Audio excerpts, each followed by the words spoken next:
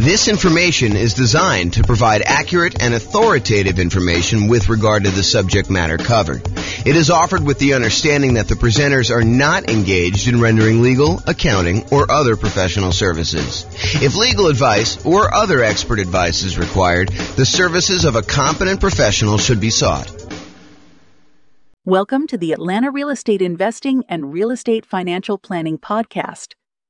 Learn all about investing in real estate in Atlanta, Georgia, with a combination of real estate financial planning and modeling with numbers specific to Atlanta, plus syndicated, more generalized recordings of live and pre-recorded real estate investing classes, not all of them specific to Atlanta.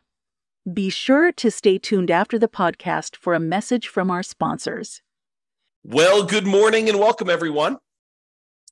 I am James Orr, and today we have a really crazy, cool class.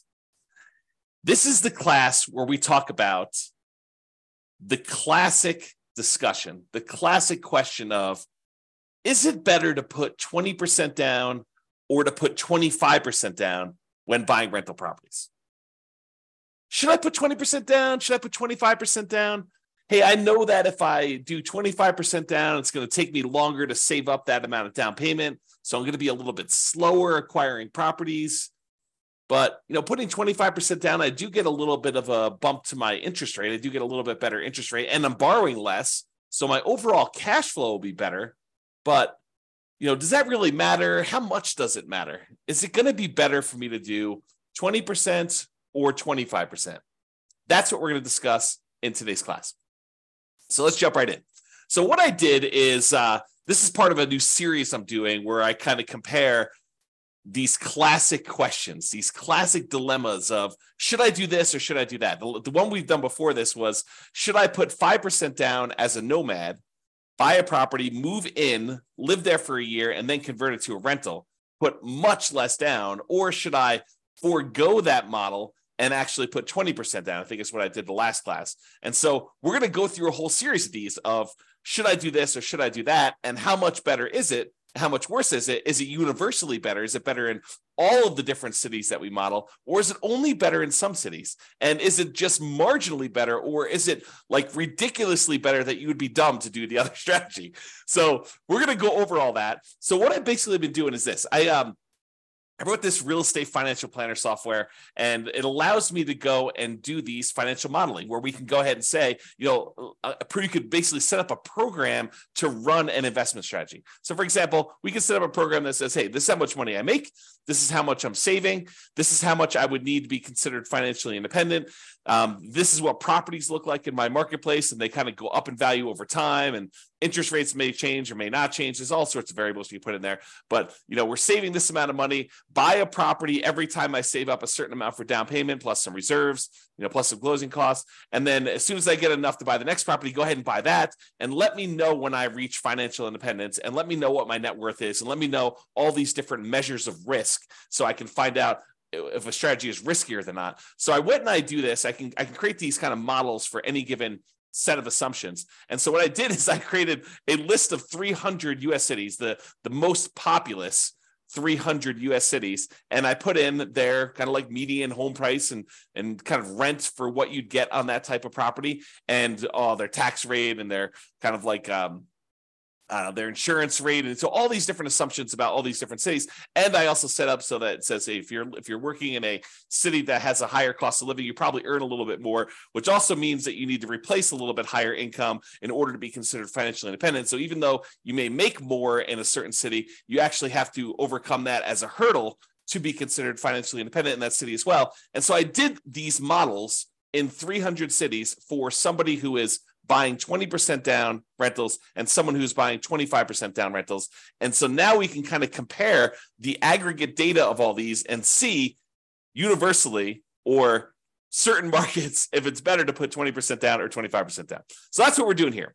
So this is what we're comparing. In both scenarios, whether you put 20% down or 25% down, I've assumed in this particular set of assumptions that you are not buying an owner-occupant property first. You are starting as a renter and you are remaining as a renter yourself for the entire duration. There is a class coming where I go and I show you what happens if you buy an owner-occupant property first, because there are some super interesting things that happen when you do buy an owner-occupant property first. For example, you eventually pay off that property, and the kind of thresholds you need in order to be considered financially independent drops, because you no longer need to have that much money in order to support a mortgage on the property you're living in. So how much you need in order to be considered financially independent could go down. You know, if you needed $10,000 a month to be financially independent to support a $2,000 a month mortgage or $3,000 a month mortgage, and if that mortgage gets paid off and you no longer have the principal and interest part of that payment, you may have taxes and insurance and all that other stuff, but the principal and interest part of it drops by $2,000. Well, you don't need $10,000 a month to be living on anymore. You really only need like $8,000 or $7,000, depending if it was a $2,000 a month mortgage or a $3,000 a month mortgage. And so it becomes interesting because at some point, when you buy a house to live in, if it gets paid off, that your actual kind of like target in order to be financially independent drops. But we're not talking about that today. Little kind of teaser for another class. In this class, we are talking about analyzing whether you put 20% down or 25% down, and you are remaining a renter the entire time. So your rent just keeps going up with inflation, just like the rents on the properties you're buying as an investor, okay? And then you're remaining this renter the whole time, but you buy rental property when you've saved enough for your down payment, plus your closing costs, plus 6 months of reserves for your personal expenses, and 6 months of reserves on all of the properties that you own up to that point, including the one you're buying. And additionally, you need to qualify for that loan based on a 45% debt to income ratio. So if you're buying properties that have negative cash flow, then that could hurt you moving forward of trying to qualify for the next property. You need to wait for the rent to kind of creep up enough for you to actually get a good debt to income ratio where buying the next property is acceptable, which is the reality, right? I mean, if you're buying negative cash flow properties and you go to the lender and you say, I want to get a loan, they'll be like, hey, you don't qualify. Your debt to income ratio is out of whack. So we do take that into account when we do our modeling. And it does come into play when we have some of these markets where cash flow is really, really hard. And I'll also point out, kind of jump to head to a slide I'm going to talk about in a little bit, we are not optimizing for cash flow. You'll notice throughout the classes I've been teaching recently, we've been really focused on all the different ways, the 88 different strategies that we have for improving cash flow on properties. Because right now in our marketplace, prices are up, interest rates are up a lot, and rents are lagging. So cash flow on properties is really hard in a lot of markets. And so we've been talking about all the different ways that we can go and improve cash flow. Well, I didn't do any optimization for this. This is sort of like me taking kind of a middle of the road, median sort of price property. And in a lot of markets, you're probably not buying median. You're probably going to buy a little bit below median. And I'm also just taking what a typical rent would look like in a property, not optimizing in any way. Okay. So with that being said, you buy the property when you have the down payment plus closing costs, plus 6 months of reserves for personal expenses, and 6 months of reserves for all the rental properties you bought up to that point. And you can qualify for the loan based on a 45% DTI, debt to income ratio. And we're going to buy up to 10 properties in total. So you'll have up to 10 rentals. Sometimes you don't get there. You don't quite buy 10, right? Most of the time you get very close. But then you're not buying an owner-occupant property living at all. With the 20% down one, you save up until you can buy 20% down, non-owner occupant properties, and then you put a renter in the property immediately, and you repeat that until you have your 10 rental properties total, based on your qualifications and your ability to save for your down payment based on that.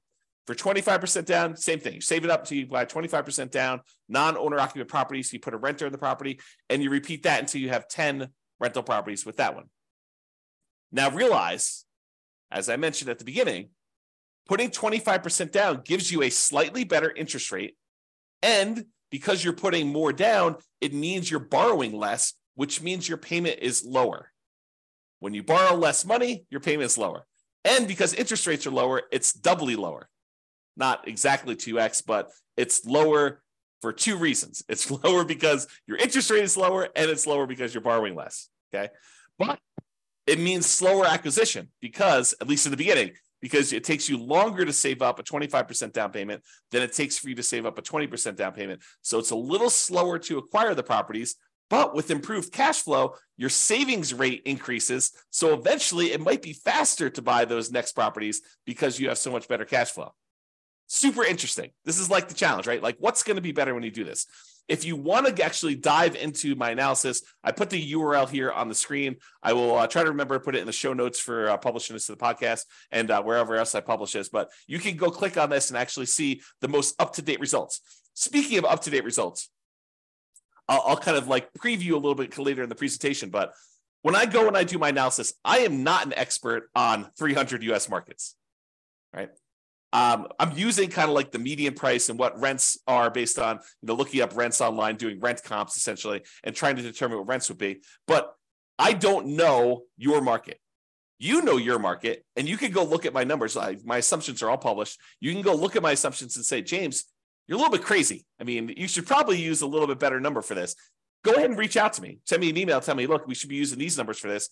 And to be clear, I don't want like your once in a lifetime or once in a decade amazing deals that you're able to find after searching for 3 years with 20 years experience. What I want is what a typical real estate investor, what an everyday real estate investor in your market could go and achieve, right? I don't want to have this exceptionally amazing type of deal that we run the numbers where your city always looks amazing because we picked this exceptional, unusual, really hard to find, amazing deal. We want to do more reasonable assumptions for doing the comparisons. Now, if you want to go and do your own modeling with your particular stuff, you go do that. That's up to you. Okay. But for as far as like doing the comparisons, please do reach out to me. I'm open to having you come and say, hey, James, your numbers are a little bit off here, maybe, and be nice. Please be nice. Don't go, James, you're absolutely wrong. You suck. Don't do that. Oh, man. Be nice about it. Okay. So go ahead and reach out and you could do that. And then if the reason why I gave you the link, though, is if we change the numbers and I change them in the database and I rerun everything, then all the numbers will change. And it'll change it for all of the analysis we do, not just this one, 20% to 25%. We'll rerun all of them and do all the comparisons. Because I've got 30 different comparisons so far, and I'm on my way to 100 plus. I have a whole bunch laid out. It's just a matter of time of getting in there and doing the analysis. Okay, but I digress.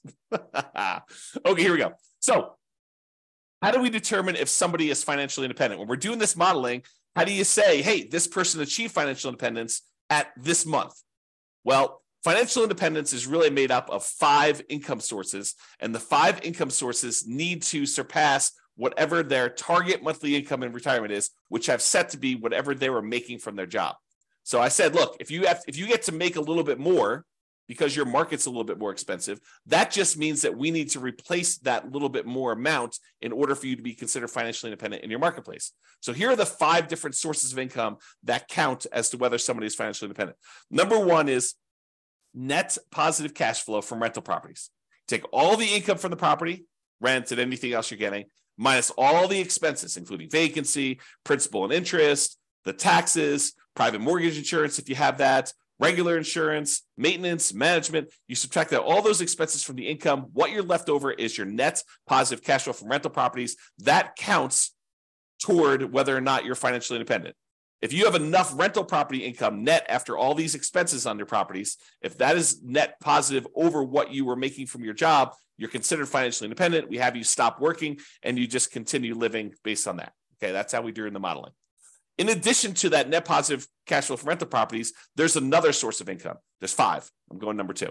So you can take any money you have left over that is invested in stocks or bonds or loans as a lender, if you're making hard money loans or whatever it is, times whatever your yearly safe withdrawal rate. If you've heard of the kind of Trinity study or the 4% rule, we're basically taking any money you have invested outside of your rental properties times whatever your safe withdrawal rate, which we're going to assume to be 4% for all of these. And that gives you a number as well. So if you've bought your 10 rentals and now your money is sort of accumulating in your account and you get to $1 million, you'd have about $40,000 per year contributing to you being financially independent. Just using like an example. We do the actual math. It doesn't have to get to $1 million. We'll do it for $100. We'll do it for $10,000. We'll do it for $500,000. Any number you have, we'll multiply by your safe withdrawal rate, divide by the number of months in order to find out what your monthly income is, because we calculate it monthly, and we'll determine whether or not that contributes to being financially independent. So those 2 things, net positive cash flow and your invested assets times your safe withdrawal rate, plus these other 3 sources of passive income, which I did not model here because we just assume that they're not getting any, but it would be passive income from Social Security. You can model that. Any passive income from any annuities that you buy, the insurance product where you pay someone and they pay you a monthly or yearly stipend. or passive income from pensions if you have a pension with your job. So the two that we're primarily focused on are net positive cash flow from rentals and the invested assets times your safe withdrawal rate. We're going to ignore, for the sake of this particular discussion, pensions, Social Security, and annuities. All right, so here are my assumptions.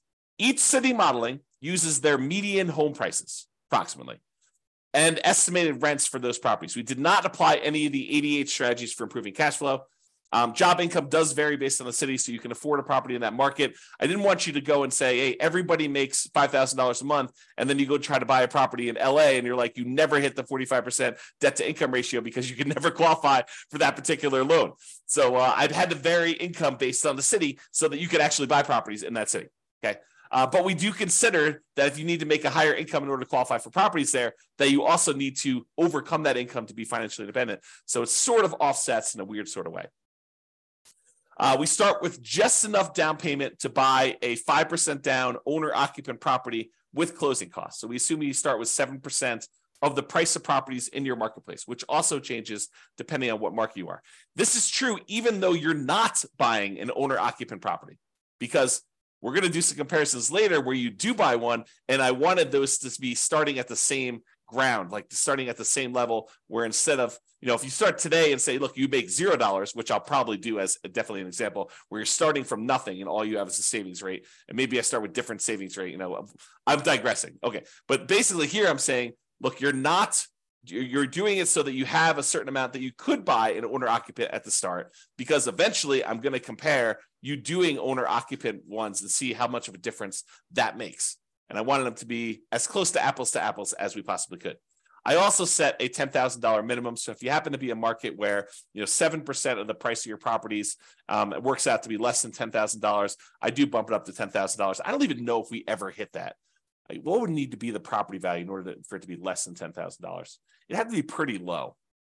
It had to be like sub 150. It's 150 times 7% is like $7,000 plus 35. So yeah, it needed to be less than 150,000. I don't know if there are any markets where the median is less than 150. I have to look that up. I don't know. See, this is an example of me not knowing. there you go. Case in point. All right. So interest rates. So for the non-owner occupant 20% down interest rate that I picked is 7%. And if interest rates change over time, I will go in there, adjust it, and rerun everything for all the cities. And there's no private mortgage insurance because you put at least 20% down. So there's no PMI, but you're putting 20% down, and the interest rate for the 20% down loan is 7%. The interest rate for the 25% down loan is 6.75. So it's a 0.25% improvement to get 25% down. And I will tell you, I think that's conservatively low. I think in most cases, the difference between a 20% down loan and a 25% down loan is greater than 0.25%. It's greater than a quarter point of interest rate. Okay. But that's what I did. I didn't want to give 25% down too much of an advantage, although maybe I should have. Maybe I should have done what reality was, but there you go. And I used to just model this out for 60 years. Because 60 years, even if you're 40 years old, that gets you to 100. If you're 20 years old, that gets you to when you're 80. But because some of these took more than 60 years to find out when they became financially independent, I just decided to extend everything to be 100 years. And I realized, James, I'm 50 years old. If someone listening, I'm 50 years old. There's no way I'm going to live to be 100 years old. So this running this 150 years, running to be when I be 150 doesn't make any sense. I get it. Even if you're 20 years old, running it for 100 years probably doesn't make sense for a lot of you. But I did it for 100 years just so you could see and so you can get a feel. For a lot of my measurements, I'm picking 40 years in the future as an arbitrary point.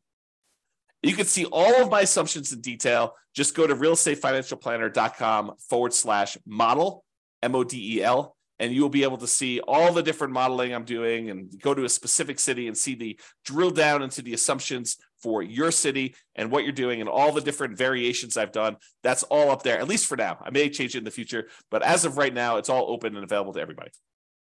All right, let's jump into financial independence. So when do they get to the point where all their passive income from the net rent, the net rental income, and also the invested assets times safe withdrawal rate, when does that exceed the amount that they were earning from their job? Well, if you put 20% down in 52 of the 305 cities, you achieve financial independence faster with 20% down. So about 1/6 of all the cities I ran, it was faster for you to put 20% down. However, in about 2/3 of the cities, 194 cities out of 305, it was faster for you to be financially independent if you put 25% down. Wait, what? So putting 25% down was actually faster in 2/3 of all the cities we tested than putting 20% down. And in 59 cities, it didn't matter. Didn't make a difference whether you put 20% down or 25% down.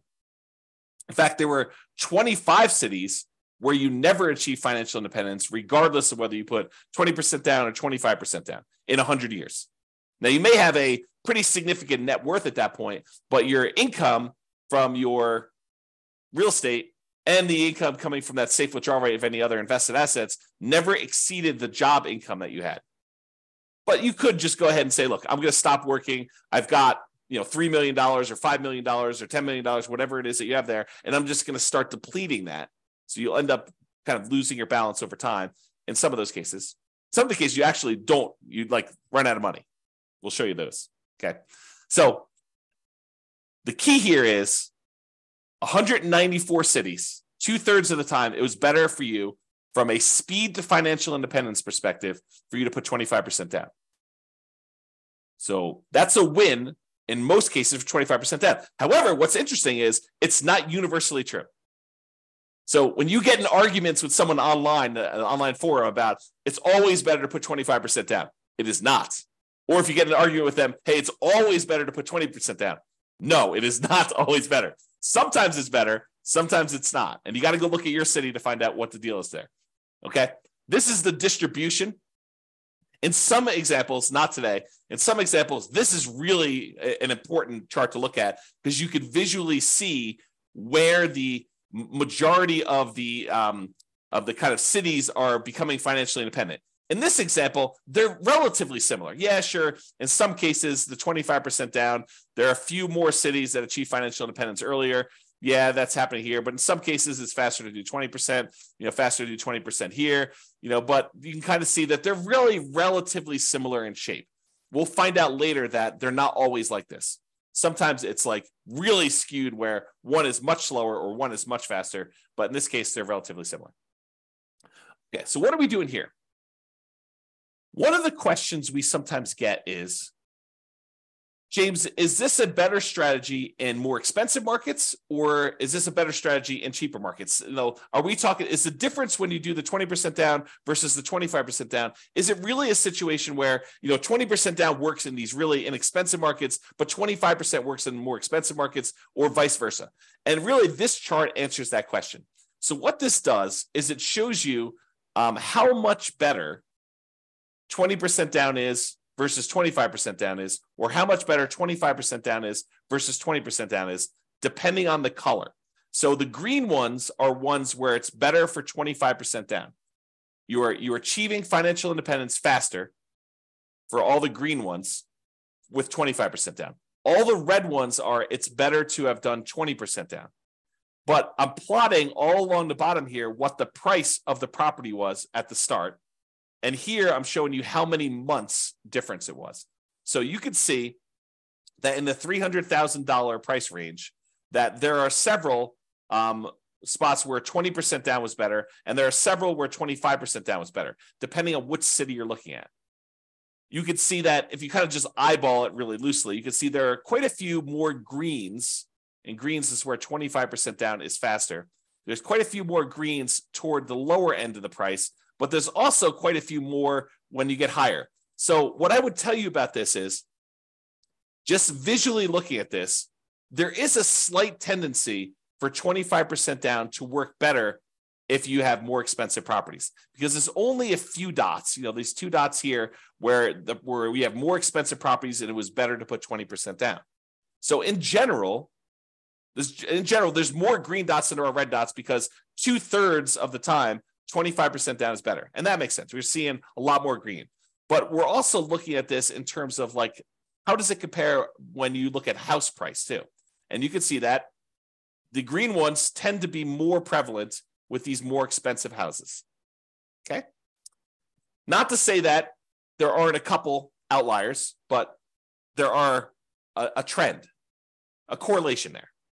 All right. And there's a couple outliers. There's a couple times where putting 25% down is way better than putting 20% down. And most of the time, though, it's, within, what is this here? This is probably about 50 months, so about 4 years. So most of these are less than 4 years better. So it's not like you're saying, hey, look, if I do 25% versus 20%, I'm going to gain 10 years faster to financial independence. No, it's not that significant in most cases. We're talking about relatively small numbers, a year or two here. Although, you think about this, if I could save you a year or two of working a job that you hate by helping you get to financial independence faster, that's pretty valuable. That's valuable information, right? Even a year or two, or 3 years, or in this case, we talked about being 4 years. I don't know, kind of interesting. All right, so we've talked about speed to financial independence, but speed to financial independence is only one way we can measure whether something is better or not, right? The other way we can measure if something's better or not is just pure dollars that you have, your net worth at certain periods of time. And so we're going to use net worth at year 40, and we're going to look at the net worth at year 40. Is it better, or do you have a higher net worth if you put 20% down or if you put 25% down at year 40, comparing net worth in these 300 US cities? In 8 of the cities, it doesn't matter. You end up with the same net worth, which is super fascinating because it's hard to be exactly even. Okay. But with 8 cities, it doesn't matter. Okay. It is faster. I'm sorry, not faster. It is higher net worth, better. You have more net worth at year 40 in 193 cities, about about 2/3, if you put 25% down. So not only is 25% down faster, but 25% down gives you a higher net worth in about 2/3 of the cities. And about 1/3 of the cities, 104 cities, it is actually a higher net worth to do that, which is crazy. So depending on what city you're in, it's better to put 20% down versus 25% down. Okay? It really depends on what city you're in. So it's not universally true that one is better than the other. But if you had to generalize, typically it's a little bit better to put 25% down. From both a speed perspective, where it's also about 2/3 faster, 2/3 of the cities are faster, and also from a net worth perspective, about 2/3 of the city have a higher net worth at month 40. Okay. All right. Same thing we did before. We talked about the difference in speed. Now we're doing the difference in net worth graphed against how high the property prices are. So are the more expensive properties performing better in terms of net worth than the less expensive properties? And so in this case, the red is 25% down is better. So in this case, the reds are appearing more frequently at the higher end prices. And so it is slightly better to put 25% down on these higher priced properties than it is to put 20% down in terms of net worth.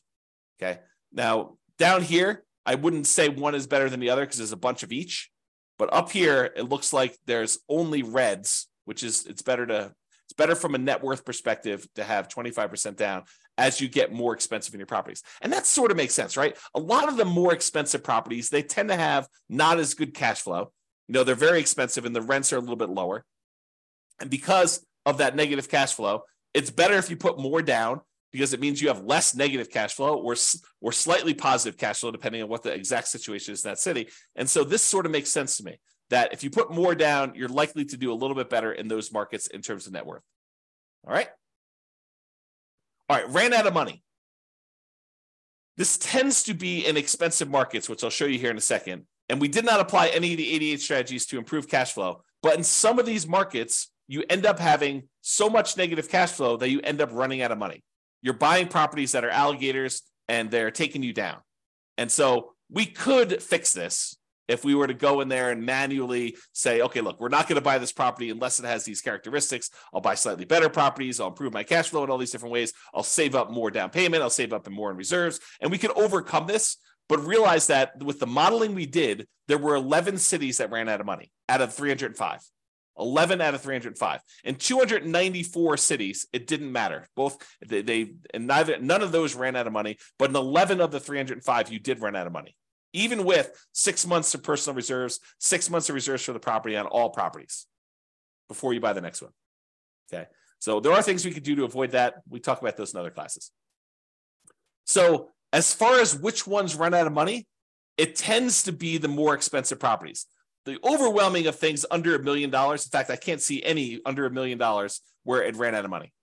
This really started applying when she got to about 1.25 million or so, and then all the way up to the really, really expensive properties where you have there. So if you happen to be in a really, really expensive market, we need to really pay attention to your cash flow, really need to improve that, to optimize for that, and take into account the negative cash flow you're going to have on those.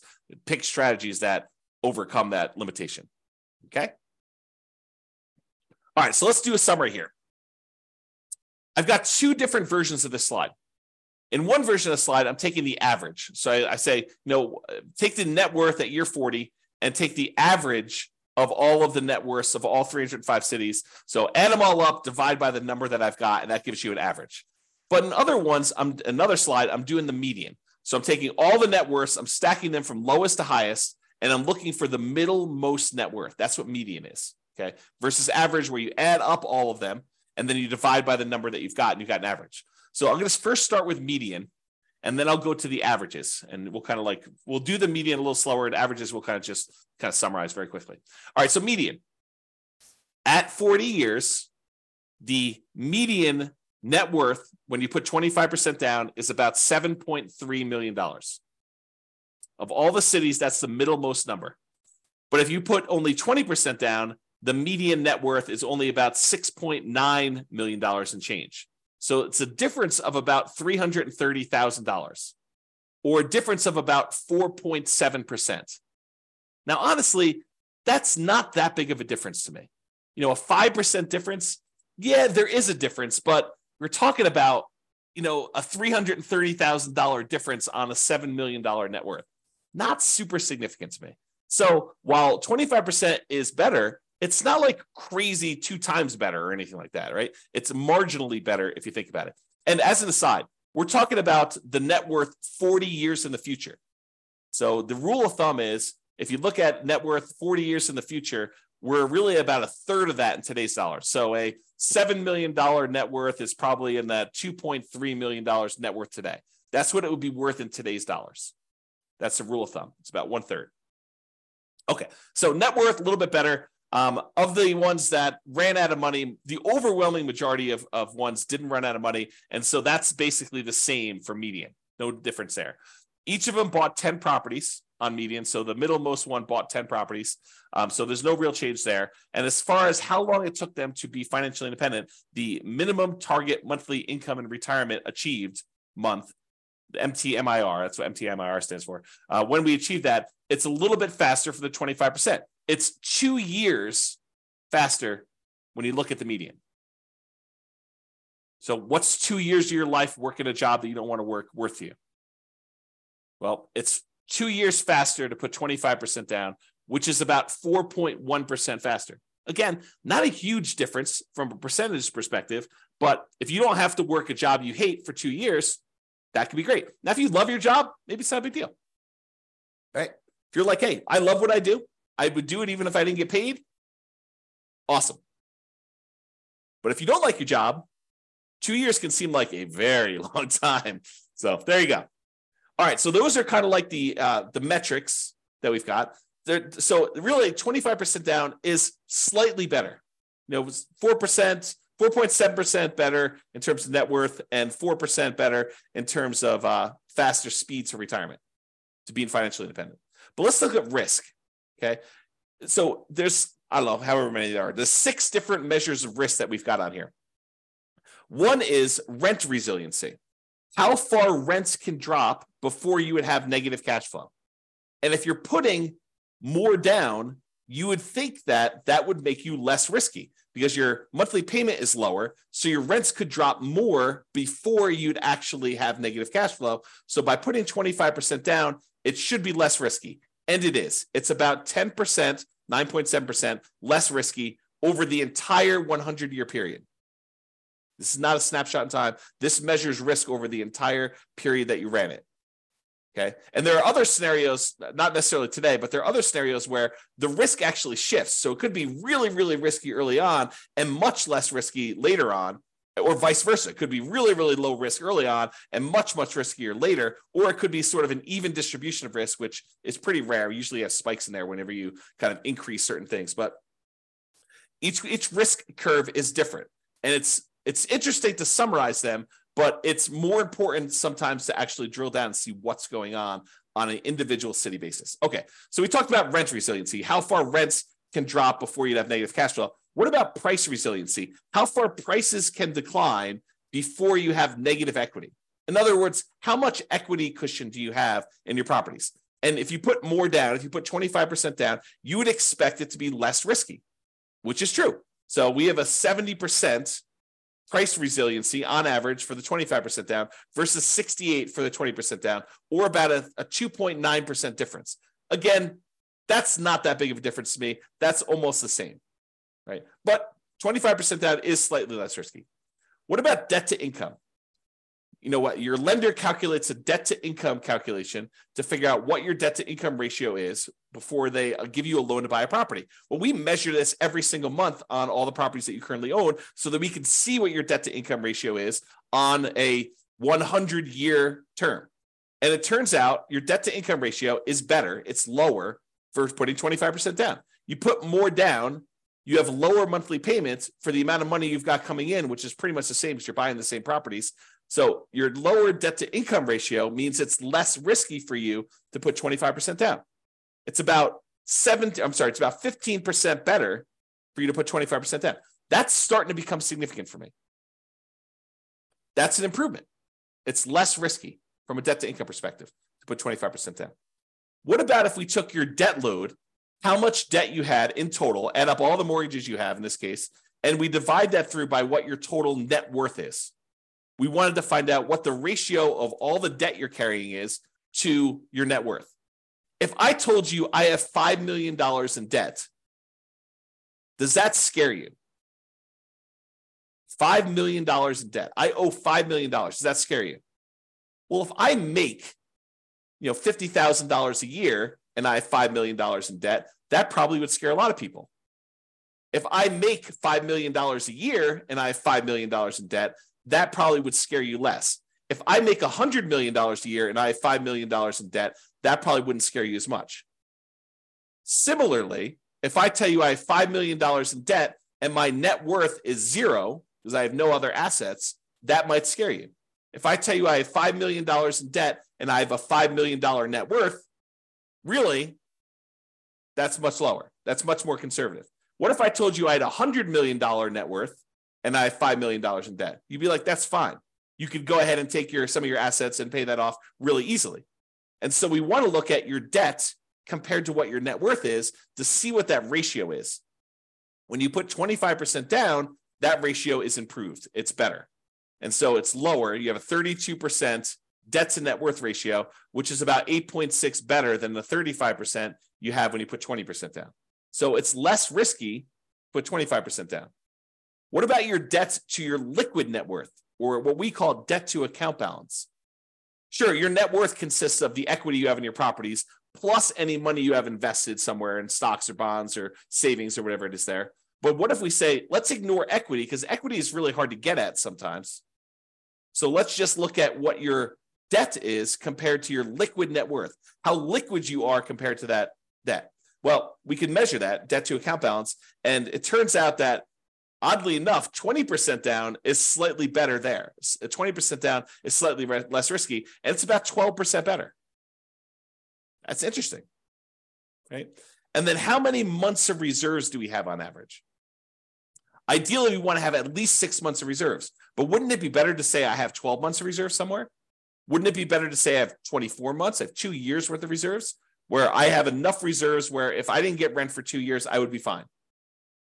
Sure. I think that's more conservative. Well, the average number of months of reserves in these models is 676, which tends to be skewed by the really, really high numbers you have much later on in the modeling. And early on, you barely have that 6 months because that's the criteria for buying properties for a lot of cities. Okay. But it's about 8.7% better putting 25% down when we look at that measure of risk. So to summarize, all the green areas here are ones where 25% down is better. So it's better in net worth. It's better in faster speed to financial independence. It's better in at least 5 of the 6 measures of risk. And with some of these, they're relatively small differences. And some of these, they're starting to become a little bit more significant in terms of what percentage difference they are between putting 20% down. Okay. So that's all the medians, looking at the middlemost one for doing that. Okay. What about average? Well, with average, it's even more extreme. Not necessarily in a percentage, although in some cases it is, but with this, it's better to put 25% down universally when we look at the average for all the different cities. Okay. It's 0.7% better from a net worth perspective to put 25% down. It's 2.2% better from a speed to financial independence perspective to put 25% down. And then, it's much better for you to put, in the 10% range plus for several of these measures of risk when you're considering putting 25 or 20% down. So in general, it seems like 25% down is a little bit better. Not like all better, and it really matters which city you're in, honestly. Okay. Now remember, I've said this a couple times, you could apply the 88 strategies we have to improve cash flow to improve on these numbers. These are sort of like middle of the road numbers. We're basically using the median price property in the market and the rent we might be able to get on that property in that market. You could choose a better property and you probably would do better. And I do model some of these improvements. Like there are examples where I model and say, what if you could buy a property and get a 5% better price, or 10% better rents, or 10% better price, or you get slightly better interest rates, or you buy down the interest rate. Like I'll do all these different models and I'll compare them so that you can see what impact that has. Okay. Now, again, this is my call to action for you. If you're an expert at your local market, I am not an expert at your local market. And if you want to help me improve my numbers for the local market, reach out via email and I can update the numbers in our database to rerun all the scenarios to your market. And we can improve this so that everybody gets the benefit of being able to see how this compares. Now, I'm not trying to show best case that only a small number of real estate investors could expect to achieve. I really want to use numbers that any real estate investor in your market could expect to achieve. Okay? All right. Now, something interesting that comes up to some people here, and kudos for you, a little plus for you if this applied to you. So you're realizing that, look, we're buying these non-owner occupant properties. We're not moving into these properties, right? So we're buying investment properties. What if you live in a market where your market conditions suck? The economics of you buying rental properties in your market are just not ideal. Could you go and say, I live in blank city, but I will go invest in another city where the economics are much better? Sure, you totally could do that. And there's no local market limitation because we're not even buying an owner-occupant property in this particular case. But you could go say, hey, I'm going to live in X city and buy in Y city. And I did not model it that way. So you could do a lot better than what I'm showing if you just picked a different city that had better economics. All right. So that's it. In our current market conditions, our current price, current interest rates, or current rents, as of March 22nd, 2023, that's when I'm recording this. So if you're wondering, like, where was this? When was this that was happening? In 300 plus US markets using less than ideal median price rent properties, putting 25% down is better in terms of net worth and speed to financial independence in general. But there are exceptions. The market does matter. In some markets, 20% down is faster, more profitable, and arguably better, which is why it's so hard to have this conversation. Generally, though, putting 25% down is less risky. There are probably exceptions to that too, though. It's best if you look closer at your specific market and apply as many of the 88 cash flow improving strategies as practically possible to improve on your implementation. And if you go to the realestateFinancialPlanner.com/model, you'll be able to go ahead and see your city and the comparisons for your city and all that stuff. All right. That's all I got. This has been James Orr. I hope you enjoyed this. Hope you enjoy these kind of like the theme of kind of comparing these, because I'm going to do more of them, unless you tell me I hate them. But I'm going to do more of them because I find it fascinating to see, hey, should I prepay PMI, or should I not pay PMI, or should I hire a property manager? What's the impact of hiring a property manager? If I'm going to put 25% down, What is it? What's the difference in speed if I hire a property manager versus not hiring a property manager? Or what is the difference in speed if I decide to pay off my properties early? If I take extra cash flow and I use it to pay off that, what happens if I take my money and I save it up until I can pay off a property in full? Is that faster? Should I buy 10 properties, wait till I get to the point where all of the equity in those can pay off 4 of the 10, and I sell off 6 of them to pay off the 4? Is that faster? So I'll do all of these comparisons and I'll show you which one's better, by how much, and how that changes risk characteristics too. But as you can see, it takes a little while to go through the details of each one. So there's going to be about one a week is my plan as of right now, subject to change. That's all I got for you. Hope you enjoyed it. This has been James Orr. Bye-bye for now. With home prices up, mortgage interest rates up, and rents up, but not quite enough to counteract the higher prices and interest rates, cash flow on rental properties in Atlanta is harder than ever. Book a call with the Real Estate Financial Planner to apply our proprietary 88 strategies to improve cash flow on your rentals. See the show notes for a link to schedule your call and improve your cash flow today.